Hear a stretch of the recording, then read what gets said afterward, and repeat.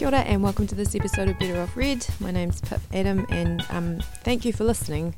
In this episode I speak with Maria McMillan. Maria is a poet, magnificent poet, and she has a new book out called The Ski Flyer, which is published by Victoria University Press and is just magnificent. I highly recommend it. And we speak on the eve of a tour that Maria is embarking on with poet Irene Beautray. Irene has a new book out as well. Her book is called Flow and is subtitled Whanganui River Poems, and that launches tomorrow night, 14th of July, 5:30 at Whanganui Regional Museum. So get along to that. Maria and Irene from there go to Napier, Thames. There's 2 gigs, I think, in Auckland. Then they're back in Wellington, they're in Palmerston North, and then at Paraparaumu Beach. So I'll put a link on our WordPress site, which is betterreadnz.wordpress.com, and you can get a link to where all these tours are happening and where you might get to see Maria and Irene read from their magnificent new books. The format of this podcast is that Maria and I talk about 2 poems. The first is Phantasia for Elvira Shatayev by Adrienne Rich, a poem that Maria chose for us to talk about and which I really enjoyed talking about. And then we talk about a poem written by Maria, one that's in the Ski Flyer, which is called In Which I Attain Unimaginable Greatness, which I chose. I wanted to talk about that. It's one of my favourite poems of the year. Anyway, I hope you enjoy the podcast and maybe you can get along to some of these amazing events that the Poets on Tour fantasticness is happening. So thank you very much. Phantasia for Elvira Shatayev. The cold felt cold until our blood grew colder than the wind, died down and we slept. If in this sleep I speak, it's with a voice no longer personal. I want to say with voices. When the wind tore our breath from us at last, we had no need of words. For months, for years, each one of us had felt her own yes growing in her, slowly forming as she stood at windows, waited for trains, mended her rucksack, combed her hair.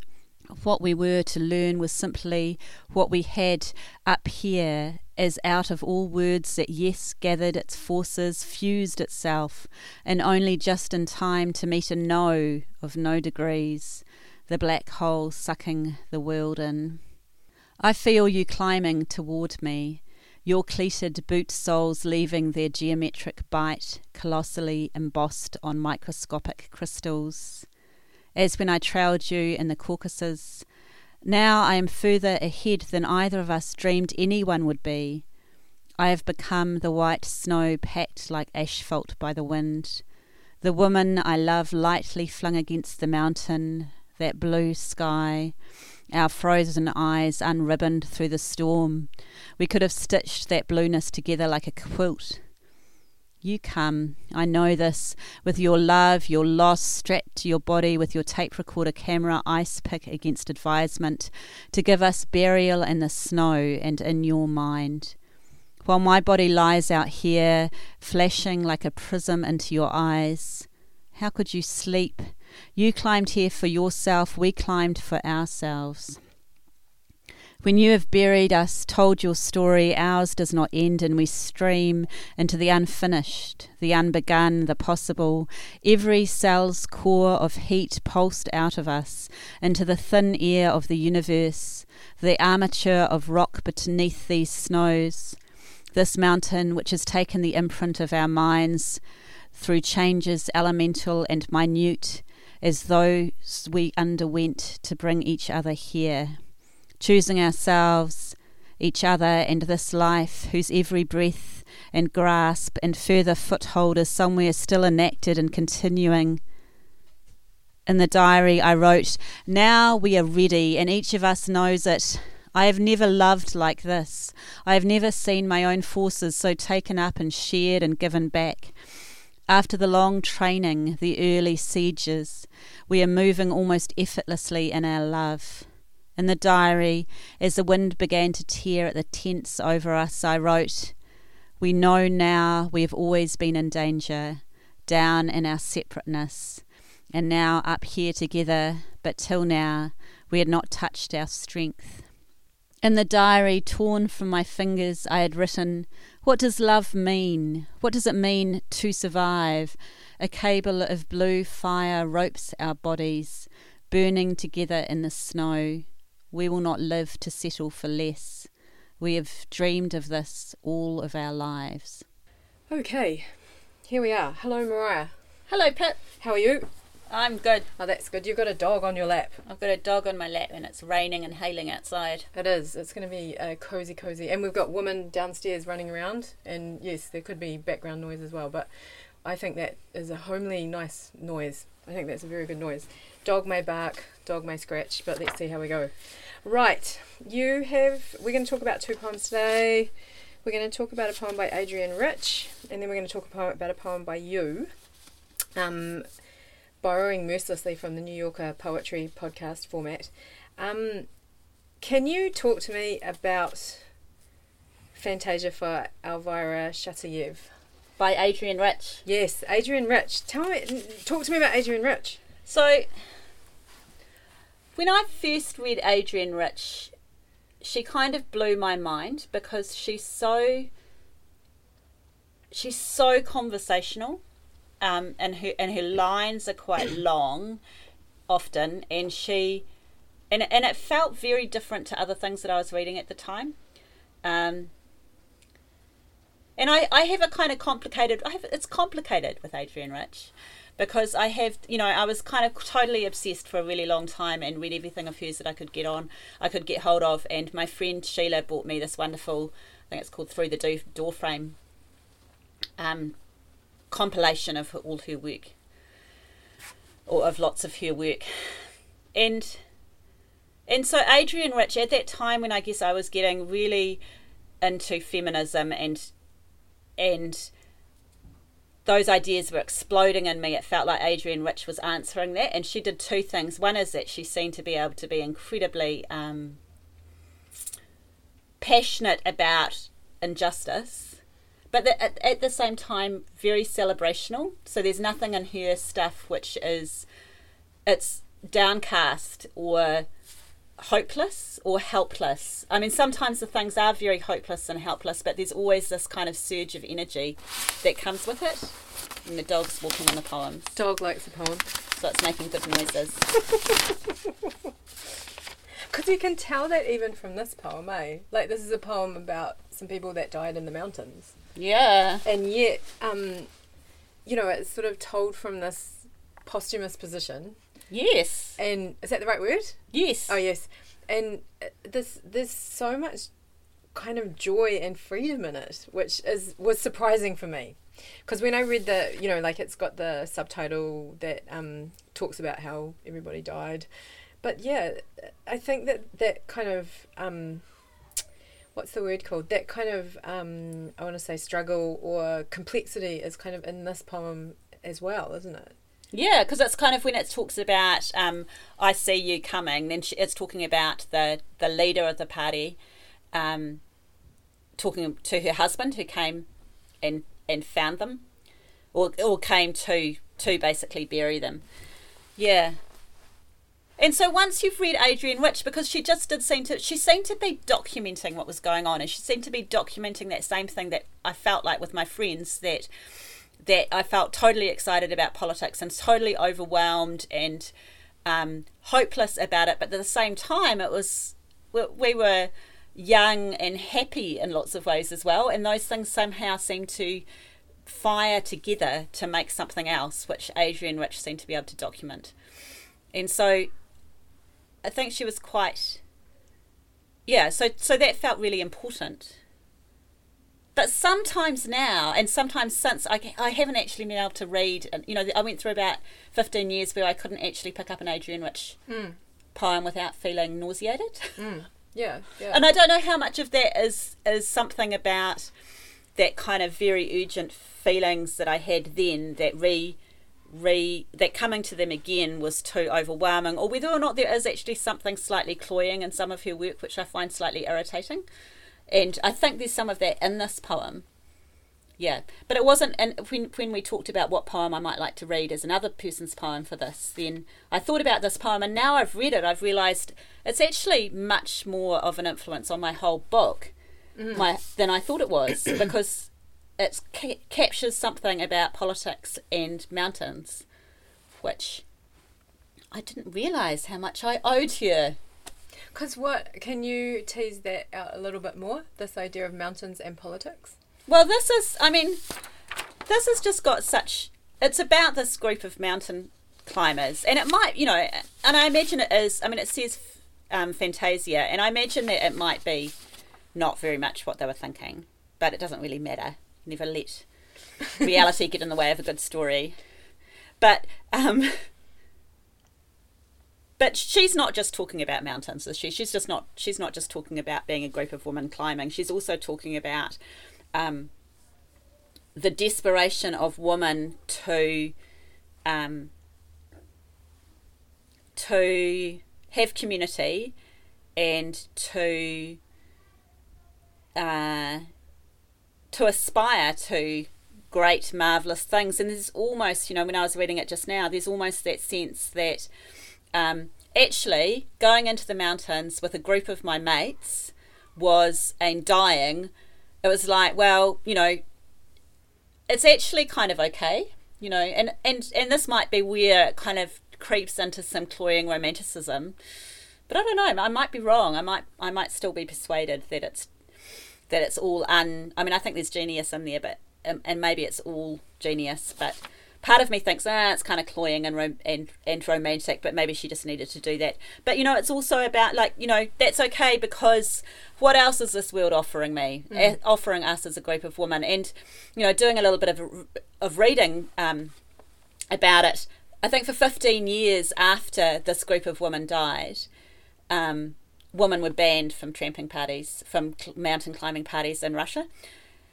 And there'd been other deaths. There'd been other climbing parties who had died, but because this was a group of women, and because the women had specifically gone out there to prove their point that women were as strong as men, then I think that was taken as a huge, it was like, of course, the reason they died was gender.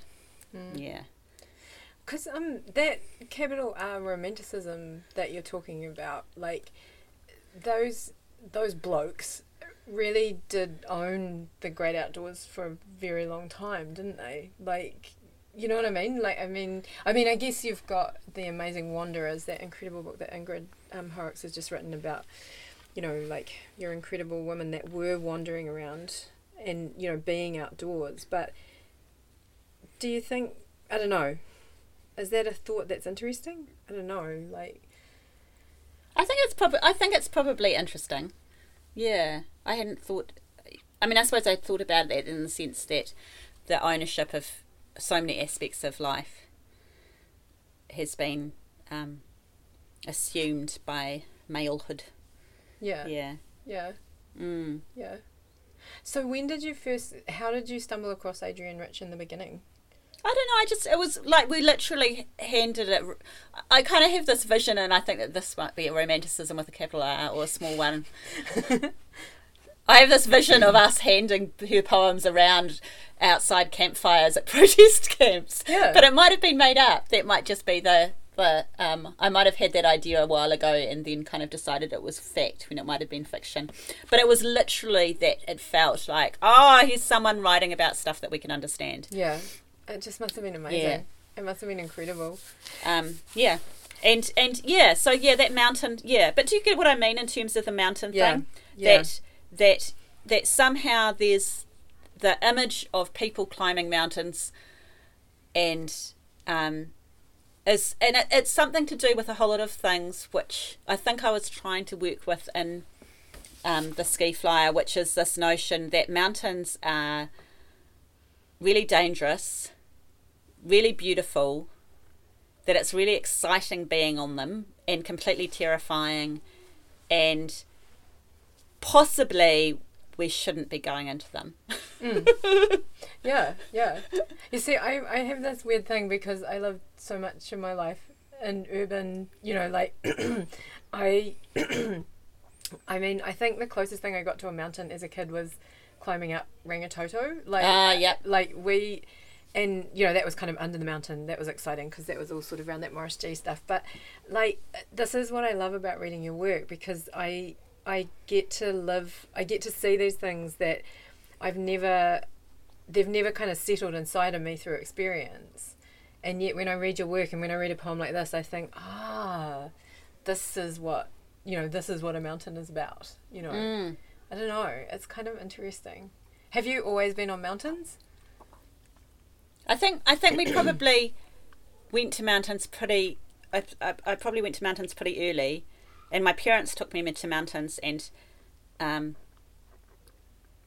grandparents lived in Queenstown, and so we did 1 week of skiing a year, and that was pretty cool. And I feel quite different in mountains. I thought that the book was going to be about mountains, but it ended up not. It ended up being about mountains, and I think it's about mountains and politics, isn't it? And do you think? I don't know. It was only kind of when I finished it that I thought, this is quite overtly political. Thank God. Yeah.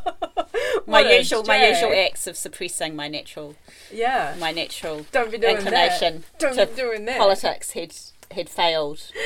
Can I talk to you about something which is a craft? I don't know if it's a craft thing. Phantasia? In Phantasia. Yeah. I've just finished reading Han Kang's book, which is called Human Acts, and there is a section in there. It's a fragmented kind of novel, but there's a section in there which is written from a dead person's point of view. And I've also been recently talking to someone else about an amazing book about suicide that is from a dead person's point of view, and I'm just wondering, why would we do that? When I read that bit, I was so resistant to it. I have this real resistance, yet it definitely does something magnificent. And George Saunders' book, And have you read that, Lincoln in the Bardo, which is, and that's really fragmented and a whole lot of conversations between ghosts. Yeah, I just started reading it, but I went to his talk in Auckland. Why would we talk from the perspective of the dead? Well, I guess I can't argue with us, so we can make them say anything we want. Oh my God, you're right. Very good point. Very good point. And it's, it might be that Elvira might have gone, what are you doing? I'm not one of those weird feminists. I didn't like any of those women. Yeah. I was like, they were bloody pains and they were annoying, but instead Adrienne Rich can say, I've never loved like this, and it's kind of beautiful. And it is that weird thing as well. I was thinking, I guess there's a version of this poem which is them triumphantly, you know what I mean, without the end being tragic. Implicated. There's the setting out maybe that could have been done or something like that. And there was that idea that for ages within film that woman, that any strong woman would almost invariably end up dead. And so that it was it's like you get to the end of the movie and it's like, you're allowed to be strong in this movie as long as by the end you've died. Yeah, you have to die by the end. You have to die by the end. So, yeah. And it is, I don't know, there's something interesting in here where there is I really love the way, and I might be misreading it, but I love the way that the speaker of the poem talks about the singular voice sort of disappearing and becoming I want to say voices, and that was something that in Han Kang's book as well, the single soul or single whatever's left when we die quickly becomes and I wonder, and I think also with the Saunders book, maybe it is an opportunity for us to break free of the boundaries of our body and maybe talk more socially or community. I don't know, I don't know. That sounds like a stage 1 essay I could write. That does sound like a stage 1 essay that I could write. Convincingly, yeah, I don't know, it's quite wild. I kind of had this game with myself at stage 1. I did some English papers, but I also did politics. I thought I was going to be an English graduate, but I ended up doing politics. And I wrote, and I think I did psychology as well, and I had this game where I wrote reflects and reinforces in every single essay. Those are good words. It was like, because it applied to everything. It does. Everything reflects and reinforces. Oh my god. Everything else. And that is media, sexism, I can't remember what else. Maybe it was only media and sexism. But it's that thing, like where like the words, you need those words. And the rhetoric of the university essay, you need those words. Reflects and reinforces. You need reflects and reinforce. Reflects, reinforce, reflects. Pip and I give those words to anybody listening this. You can, every stage 1 essay now from now on will be coming in that way. But yes, no, you were asking, but yes, the dead thing and the dead thing and that thing. And that's kind of, I think that might be getting to the heart of what's kind of cloying about Adrienne Rich for me now, is this kind of romanticism about women's shared experience, which I think is actually, I think it's totally necessary, and I love it at the same moment as hating. Oh, it's not hating it, but shrinking away from it. It's like I guess it's like that really, really earnest, terrible protest, all those terrible, earnest women's protest songs of the 80s, which are both overwhelmingly beautiful and awful. Yeah. Good bad music. Because that is something interesting about this, is that there does seem to be, like the leader of the party speaking, and that was something I couldn't help thinking as I was reading it, that there are, how many other women sort of also thinking, damn it, I died, damn it. And I guess, I do wonder if there is something in that idea of the body, like once we're dead, the rules are off, you know what I mean? Like the rules are off, and is that the right word? Anyway, I just think it's really interesting. That makes me think of all those things where, the notion of time being forward, the sort of European history, that's only one way of it, and then, if there's various cultures in which the past is in front of us, then we dead first. Yeah, I love that idea. You were going to say something. I can't. Oh, it was another technical thing. Can you explain how this is totally, because this is me being a prose writer, why break the line at now I am further rather than carrying? Do you know what I mean? Like, if we'll put this up so that we'll put a link to it so people can see. Can you? I'm virtually saying why line breaks. Like, why? I know, and I even read them, but I think that my version of it, I thought maybe they'd even got the line breaks wrong, because I had that same reaction, but I think that this is the official line break. So which one were you looking at? Well, you were talking about how they're very long lines, and some of them. Some of them, like, they're not short thoughts, they carry on for lines and lines and lines, and yet, there's one here where it says, I have become line break, the white snow packed like asphalt by the wind. The woman I love lightly flung against the mountain line break, that blue sky. It's a list. I've become. I mentioned there was a colon there, and then there's 3 things. In fact, it's 5 things. Oh, the 3 you said. So she's going, I've become, and then there's a nice repetition. So one of the things with Adrienne Rich is that she was. She grew up in the era of formalism, in which it was still very much metered verse and stuff, and she was considered to be very, very good at it in a time in which women weren't often considered to be good. So she was considered to be a master of good poetry, and then she rejected formalism, and she rejected metered voice, and became someone who wrote without traditional metre, and throw off the shackles of both patriarchy and formalism in poetry. So to her, the liberation from patriarchy, from racism, from and she was someone who was very vocal about about both racism and sexism. that went hand in hand with her rejection of this formalism in which she was one of the few acknowledged masters, few acknowledged female masters. And so, I had a teacher once who talked about Adrienne Rich and said that you can notice, that formalism and that training is still very much present, and is why some of her verse sounds so absolutely beautiful and seems to be able to, although the language and is diction the right word? The diction of it is very relaxed. It's also elevated, and so it never feels like you're. It never feels like you're in. It doesn't feel mundane ever, even if it's in quite conversational language. There's other poems where she says, you're reading this while you're in a bookshop, or while you're writing, while you're rocking a baby, or while you're, and she'll just kind of go into this very sort of, almost prosaic, but somehow it's still incredibly elevated language. Because that was the thing that I was finding so interesting, is that once the meter goes, I was sort of thinking what's left, and I think it's that stuff you're talking about. I guess it's that thing that when you get discordant music, or you get music that's just percussion, or you get music that's, and I was just thinking there's something real lizard brain kind of happening, you know what I mean? Like you have an expectation set up somehow, and it's almost the the not meeting of that expectation that gives the music to it. It's such a magnificent poem, and like I think I said that to you after you read it. Like it made even more sense when I heard you read it. Like I just it's quite magnificent. And what I was going to say about that teacher was that he talked about how she reverts to.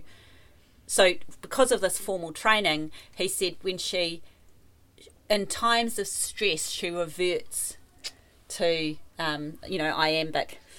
Awesome. Meter, and you can see that. So there will be these moments. So it will kind of come in and out of quite traditional sort of musicality.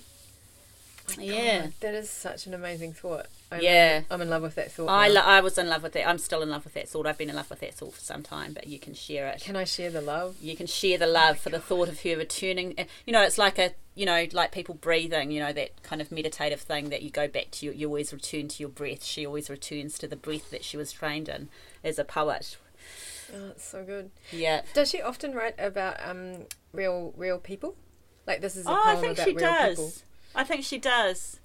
But, I think there's a few poems like this which probably focus on particular kind of real historic figures. But then, a lot of what she was doing was also writing about herself and kind of being, my mountain lizard brain is saying, is being on the precipice of kind of putting that feeling of her just living her life, being on this precipice against all these kind of forces of, patriarchy and homophobia and racism, and that there she was living her life, feeling this kind of, these winds from all these different directions. So that's a lot of what I think I responded to in her writing. And also the other thing I was thinking I found really interesting was the point that it's her husband that comes to get her, eh? Yeah. The point that she hears him. Where is it? Oh, I feel you climbing toward me, your cleated boot sole. Oh gosh, what a magnificent line. I know. It's just so fucking, it just blows your mind. Yeah. And I thought it was interesting, like, in a poem that I guess I'm thinking of as being, like, empowering and woman alone kind of stuff. There's something beautiful about the fact that it brings in a partner, right? Like, and a male partner. Yeah, that's right. Like she's not trying to, and that's the thing. It's like, sometimes they go, too much, but other times she's totally real with it as well. It's like she isn't trying to undermine the relationship between the husband and the wife or anything like that. Because it's a beautiful, that was the thing that I just found, the thought that, and I guess this must happen quite a lot, for people to conclude their grieving and all that sort of thing, but to travel and then, bury the bodies, and it would have been very easy in this kind of mode to sort of say, I don't really care about my body anymore, like blah, blah, blah. But, there's some beautiful respect of the loving act as well. I don't know, like it's just, it's really, gosh, she's really good. She is. She's very good. That's a silly thing to say. Like, Yeah. she's one of the best poets of our lifetime. Yeah. But, she's got some potential. She's got some potential there. Like, who was that musician that someone just discovered? Like Annie Lennox. Did some DJ write to you recently and say, you've got potential. Yeah, send us something. We could make you someone. Us. We could make you someone. Adrienne Rich, we think that you've got some potential. You've got some potential there, Adrienne Rich. Is this a poem that was written later in her career or earlier in her career? I don't know. I've got no. I'm so bad. Like, I have read. I reckon it was written after 1974. Yes, I think after 1974. I think there's nothing surer than it was written after 1974, and before Adrienne Rich died. Adrienne Rich is the new Doctor Who. And travelled forward in time. That could be it. Because we're making these really funny, hilarious jokes because that was when the accident happened. The accident happened. It's not fun to joke about these things. In which I attain unimaginable greatness. Today the world chucked itself open, gleeful jaws swinging under the broody sun. There it was, a small blue ball, clouds like feathers, lands like sleeping dragons, cities like glorious cities. The aurora washing and flickering like someone trying to find the radio station on a dodgy car radio, driving through the snowy desert road beside the great march of the transmitters. Thinking they're more like refugees than aliens after all, thinking some things are so large we forget they are sad. I was in and out of the world, streaming above it, a satellite, a winged thing, possibly a leotard, possibly big hair, and also I was in my living room on the brown couch I thought of as temporary even when I bought it, my hair freshly cut short, which made me feel glamorous and swift for approximately 1.5 days until I felt plain and dour and 14 with braces and glasses and guys actually pointing and laughing and saying spunky. I sat on the couch looking at brown birds with white chests who were treating the respite from rain as a new spring, and I hovered. I think perhaps no hair and disappointing breasts, in those unearthly winds, and in both places and in all ways I contemplated my greatness. This thing bestowed unexpectedly upon me. No, a thing I had claimed, that I had wrested from the grey forces and which was suddenly mine, and I wondered where to begin, so I sharpened all the pencils in the house and sort them by hue and lay them in a perfect arc. I find lids for all the felt-tip pens and figure out an innovative way to stack the dishwasher. These victories are mine and mine alone. I solve the Auckland housing crisis.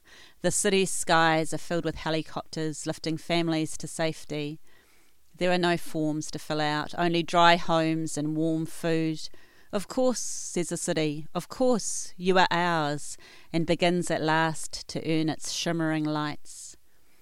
I, yes, it is me, command the glaciers to creep back down the mountainsides. Ancient ice drifts back towards the poles. Tides retreat, stocks of translucent fish burgeon and blossom, and Wellington Harbour once more yields to the shrill sounds of whales. Letters of complaint are sent to the paper. We are so easily overwhelmed. We are so full of doubt. I remember. Lily arrives home and finds me astonishing, as I am, taller, kinder, and confesses to me everything that has ever bothered her, the plagues of pecking birds. I wash her face and smooth her hair, and she is never unreasonably angry again. I clean the fucking fridge and find every one of the stolen girls of Nigeria and return them to their lives. They become farmers. They study medicine. They argue with their friends. The village is full of walking, the drone of bees, the baobab trees. Here is a perfect cup of tea. Here is electric blue lycra. I absolve all mothers of their worries curled in them like worms. I am not enough. I am too much. They throw the bathroom scales out the windows, and the small lines lift off and become quavers and crotchets. The gardens fill with music, and they let their daughters eat when they are hungry, eat with animal joy. I go to every high school and find the marooned girls whispering to themselves, I don't care, and reel them into the surface of their lives and let them look around and see themselves among the world's wonders. The shit rolls back up the banks of the river, across square paddocks to the square cows, their slipping jaws, their lowing, their slow eyes full of gods, and gets sucked back into the beasts. The rivers run clean again. The eels' abnormalities disappear. They are true. I swim in great clarity. I implement the living wage. This is how I begin. This is my first day. Shall we move to the Sky Flyer? I just said Sky Flyer. Do you like the way I did that? I did. This book's actually called The Ski Flyer. And I have been terrified that I'm going to mispronounce it ever since I saw it. I don't know why. Can you talk a little bit about the name? Because yes. It's interesting. Good. Is it interesting? I think it's interesting, personally. Okay, so there's a really good Werner Herzog movie. Oh, we like him. It's a 1974 movie called The Great Ecstasy of Woodcarver Steiner. And the opening, and Woodcarver Steiner is also a ski flyer, and that is someone who does really, really big ski jumps. And there's the opening sequence of the movie has wonderful music, and it has the ski flyer. It has Steiner going down so he's getting ready, and then he goes down the jump and he lifts off into the air, and Herzog slows it all down, and so he's just there with his arms and his legs outstretched. People listening in won't be able to see the movements I'm making with my arms and my legs, but and it's phenomenal, and it seems very significant. So the ski flyer is named after that Herzog movie. And I know I'll put a picture up. Can you talk a little bit about the cover as well? Because sure. It's a magnificent cover, and it looks beautiful with your other book as well. Oh yeah, so was that intentional? Well, I really liked the work that the wonderful artist did, which is the cover designer Keely O'Shaughnessy, and I really liked the work that she did on Tree Space, and so I asked for her to do this cover, and she very kindly said yes. And Fergus Wheeler at VUP and I both had the idea that we should have a 1950s or 1940s style tourism, New Zealand tourism poster type look and feel, because it just felt right, and I really like that aesthetic anyway. And so we sent Keely off and she did it. And she had lots of different ideas, but this is the one that we all as a collective came to happily. It's really beautiful.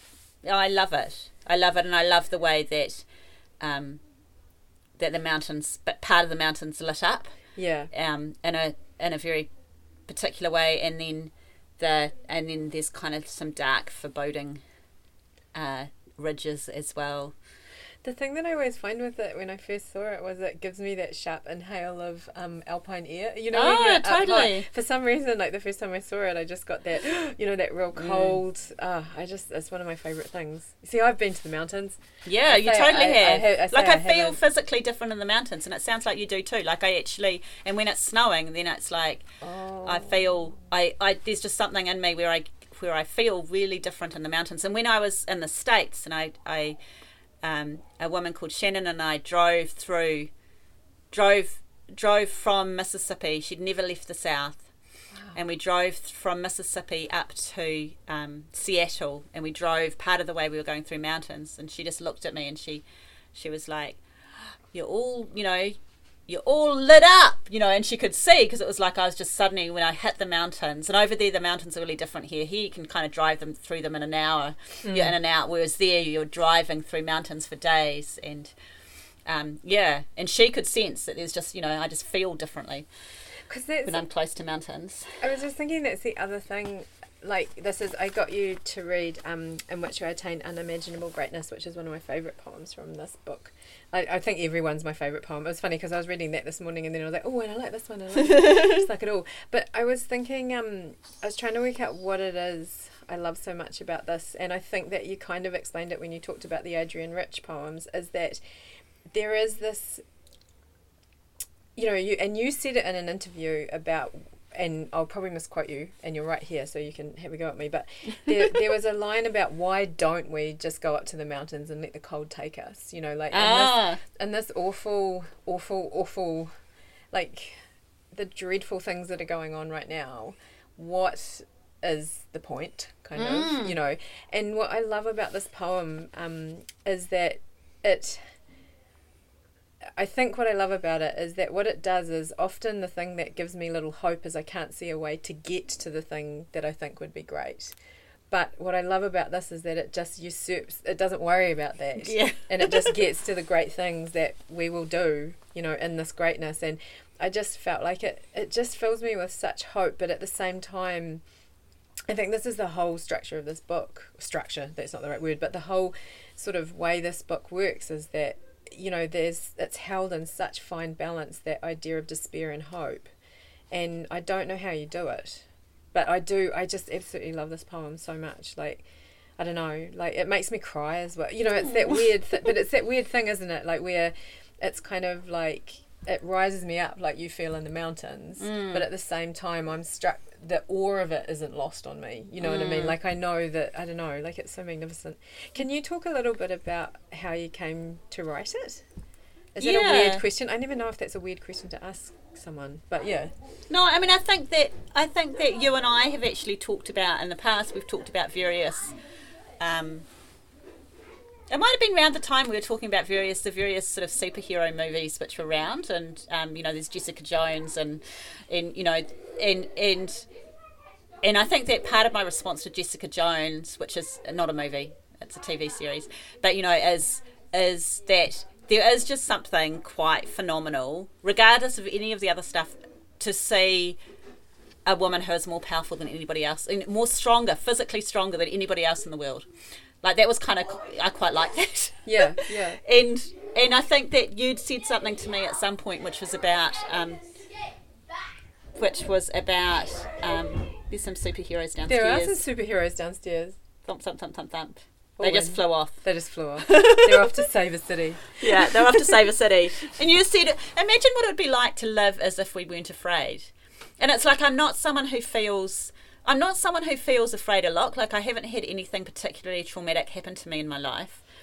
But I do think that there's a residual amount of fear that we live with, both sort of just psychological, am I a good person, and as well as various sorts of, just trying to deal with various sorts of threats, whether they're emotional or physical, or being a woman on a dark night, or being a woman who still engages with men, or but that phrase, just imagine living without being afraid, and I was like, I wonder what that would be like. And so then it was just, and there's also the other thing that I keep coming to, and I think that I might have seen them at the same time as you said that. I think I just watched The Punk Singer. Oh, yeah. Have you? Yeah. About Kathleen Hanna from Thingy. Yeah. From... Yeah, that one. We're getting old. Yeah, we're getting old.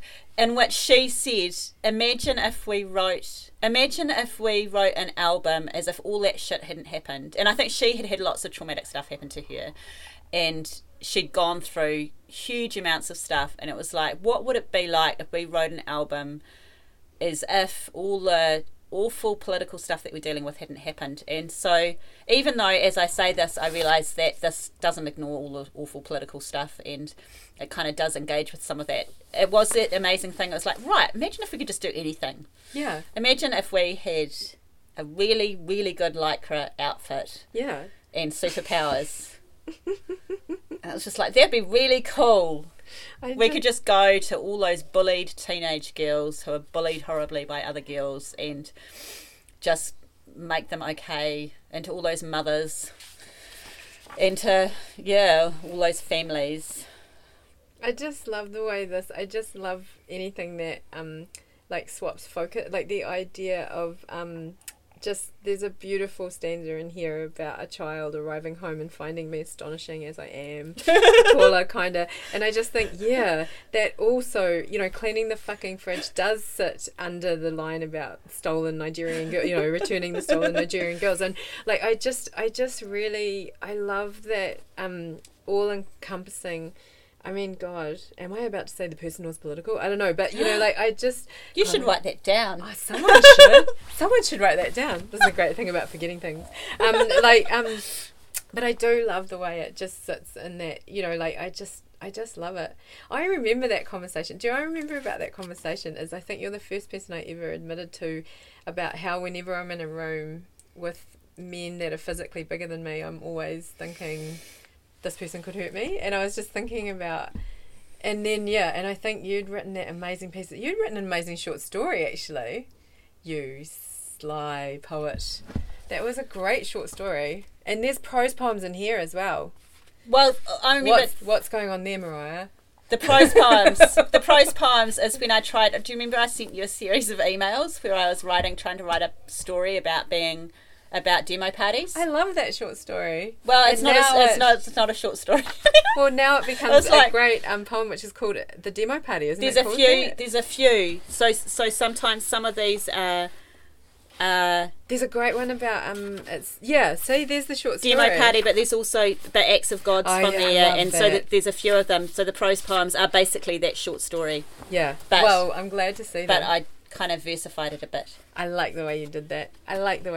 Yeah. Can you talk a little bit about the structure of in which I attain unimaginable greatness? Okay, I think that you have caught on to something, which is this idea because you've talked about hopelessness and something else, that thing of hope.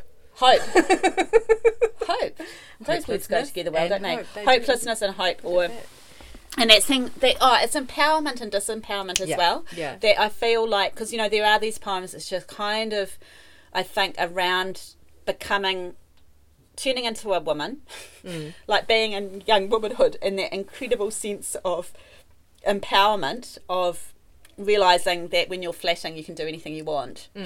Yeah. And that was really quite exciting. But at the same moment as coming into adulthood, at that very same moment being aware of the incredible threats that there are against being a woman, and suddenly meeting all these women who, so I developed heaps and heaps of close friendships with women, and all of them had been abused or had eating disorders or and who were constantly on diets or were sticking their finger down their throats, or and I'd had quite a sheltered, quite a healthy, safe kind of growing up experience. And so even for someone like me, the shock of realising how misogynist society was and how unsafe it was for women, and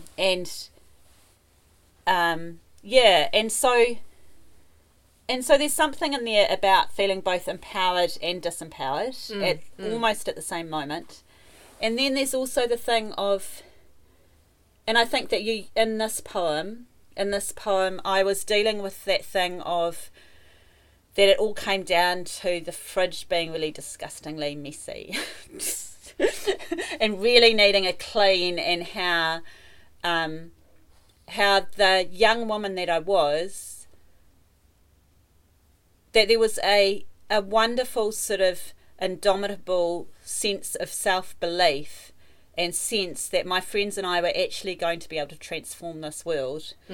And when it came down to it, it was like the house was really messy. And my kids always left the lids off the felt tip pens, and that seemed to me to be me dealing with those things, which often felt quite overwhelming but really aren't. No, they're overwhelming. No, they're overwhelming. They are overwhelming. That seemed to be kind of that seemed to be in my mind as much as the issues of a government which somehow, well, obviously this hadn't happened, but somehow thinks that giving, as we've talked about, giving $5 million to the America's Cup team is a sensible thing to do in an environment in which we have mass homelessness, in which we have And it's a really interesting. This is Always why it is. I think this book speaks to me so much. Is that about 7 years ago, I can't even remember what issue it was, but the law was changing, and it was something around people's it was around benefits or something, and I just remember, I might have even been to you, but I remember saying, I thought we already fought this, you know what I mean, like I thought we already marched. I thought, I remember back in it must have been the late 1980s where, there was unemployed workers union, and, like we were desperately trying to get people the things that they were entitled to, and, like all that stuff. And then there was this weird retrenchment of rights around beneficiary rights. And I just remember saying, or it might have even been Jevan, I can't remember who it was, but I said, I thought we'd already won this. And this dreadful thing that when you live for any amount of time, and if you stay politically engaged, because I think that's the other option, is to stop reading the newspaper and stop, and you say, just worry about the fridge. Yeah, you just worry about and the you make fridge. it really clean. And you go, God, is that clean? Yeah. But I you just dust a lot. I think this is the thing, is that if I stay politically engaged, I just keep realising that we don't win anything for it permanently. I know, and it's like if you go onto some of the online feminist stuff, and it's like, I love it, and I'm really, really glad that those discussions are happening, but it's just like, I can't believe you're actually saying in 2017 that you're sick of the husband thinking he's helping you when he tidies the house, instead of him thinking that it's part of looking after the house. Yeah. And it's like, oh my, it's like, I find it so despairing. I find it really despairing as well, like having a child, like, because it's kind of like, like I never thought I wanted children. I didn't, like it was a tad surprising to have a child, but like, she's a good one. They're all right. But it was that weird thing where I thought that what I was going to be able to give them was a better world. Do you know what I mean? Like, which seems so fucking, talk about clawing. But, like, I just thought things would be fucking different. And I think that's what is the power of this book that you've written, is that sort of is held in there as well. There's this, I don't know, maybe I'm projecting onto it. I'm probably psychologically projecting because of my despair. No, but, I don't think you are. And that's what I think, that's why this poem, I just keep coming back and back to it, because I just think, fuck it, like we need a superhero, like and just it's a strange time to be living, and it's a strange time to be writing. Like, that's the other thing. Like, I went and saw a talk with Ridian, I can't remember his last name, oh god, anyway, I went and saw a talk a couple of days ago, and these two quite political writers were talking about what it is, what is the job of the writer in the current political thing? And I've got no idea. Like, I mean, their answers were great, because they weren't saying, we have to do that. They were kind of saying, well, we're confused, and I don't know, like, why do we keep writing? Yeah, I know, and it's like, I think that that's a really good question, and I think that that's the other thing that I realised in this poem, is that I gave myself the liberation to fantasise that I had superpowers, but I also liberated myself from being too coy about politics and my, because it's like, that's what I'm about. And I think that that's what most of my friends are about. We think about issues in terms of ethics, and we wonder about it, and we speculate, and we are angry about the world, and we laugh about the world, and we want things to, I think everyone does, or I hope everyone does, they want things to be better for most people. Yeah. And I think that there's a real, I mean, I don't know how much of this is projection or is kind of internalizing things that don't exist, but I've definitely felt this idea that we're not allowed to speak overtly about politics, and there's something gauche about that. But I feel like I have this idea, which may be me projecting, I have this idea that it's turning round. Like, I felt just the last 6 months, 7 months. 7 months? I feel maybe longer, but I just feel like and I think it's because of that thing you were talking about. Like, I've allowed myself to be more and more didactic in my writing. I'm just like, I love ranting. I will rant. I remember you saying that with your one about the what's the contract? The 0-hour contract. The 0-hour contract one that I remember you saying that as well, where you went just whatever. I'm not actually going to try and, have political undertones or overtones. It's like, I'm just going to write it. You know? And I think that that's kind of a superpower as well, is to kind of go, how can you, with whatever craft you have developed, address those things head on without it being awful. And it's like, if it is, I don't know. And I think that that's kind of what I miss about being younger and more didactic, including in my writing.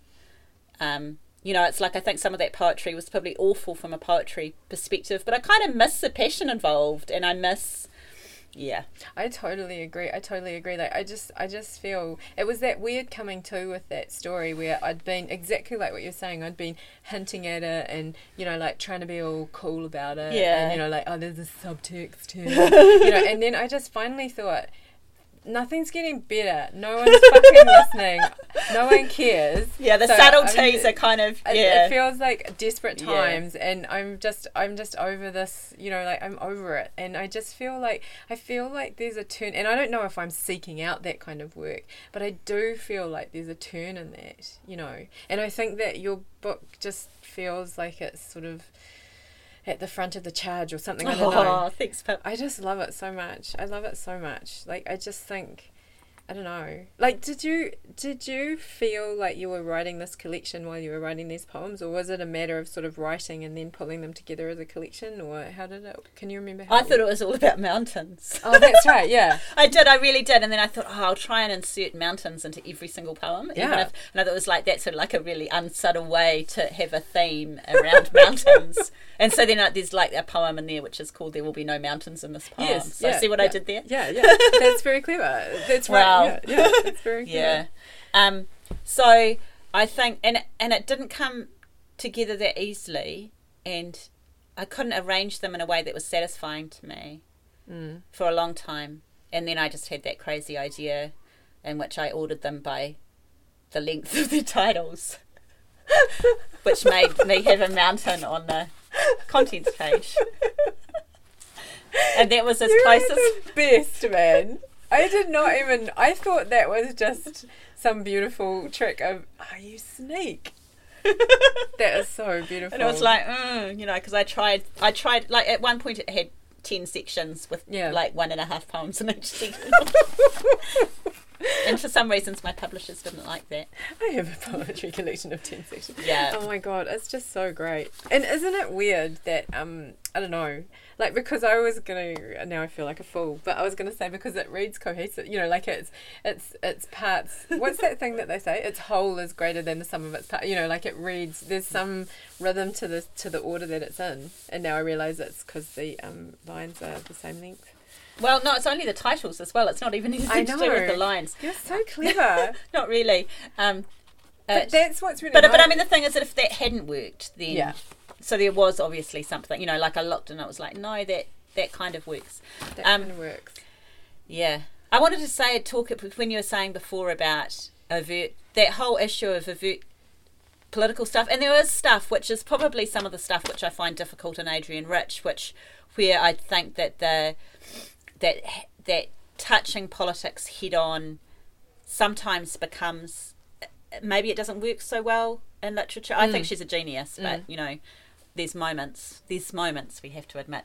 But one of the things that I really liked, I think maybe my favourite moment at the Auckland Writers' Festival, was when George Saunders said something about, now I can't even remember it, but George Saunders, who we were talking about before, who wrote Lincoln in the Bardo, said something about the political force of examining a thing really closely. He just had this beautiful phrasing, which I now can't remember, so none of you will understand this, but he had this beautiful phrasing about how to be really, really honest about something and to examine it really closely was in itself political. There you go.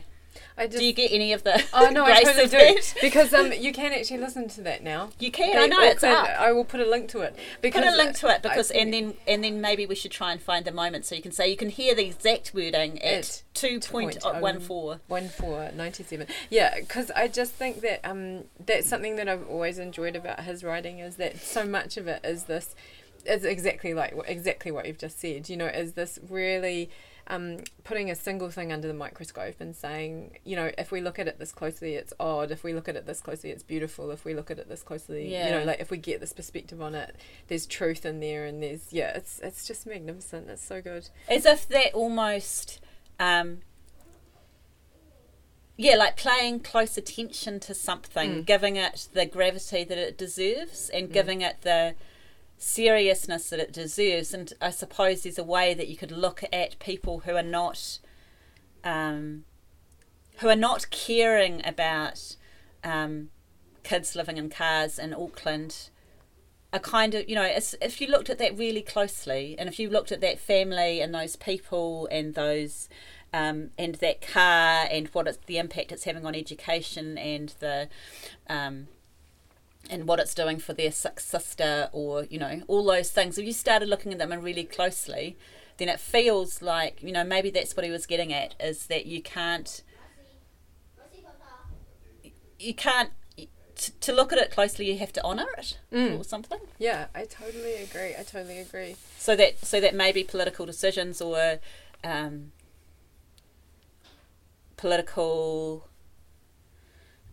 poor political decision making is part of not observing things closely. There you go. And Am I stretching things too far? I think I was just thinking about how also we live in this world where so much of our information is so surface. You know, I was thinking 140 characters.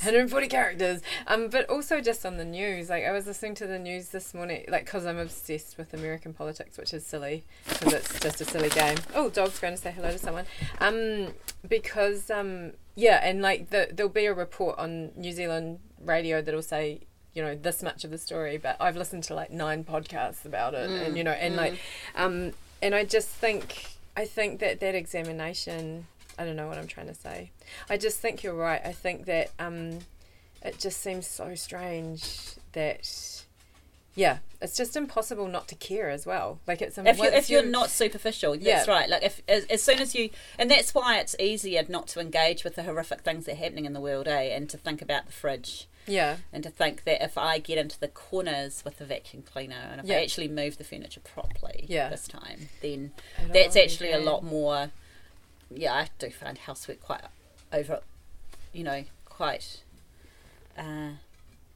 overwhelming, but it's less overwhelming than Syria. I just think you're right. I think you're right because I know I was talking to Brent about it the other night, like with Mosul and Syria. I was sort of saying, like, I've tried to read a lot about it and tried to educate myself about it, and it upsets me so much. And it's so oh, the dog thinks there's someone else. Maybe we should call it a day now that the dog's barking. We can call it a day. Let's call it a day. Stick a sticker on it and call it a day. The dog will help us out. Thank you so much. That's okay. I always feel better after talking to you.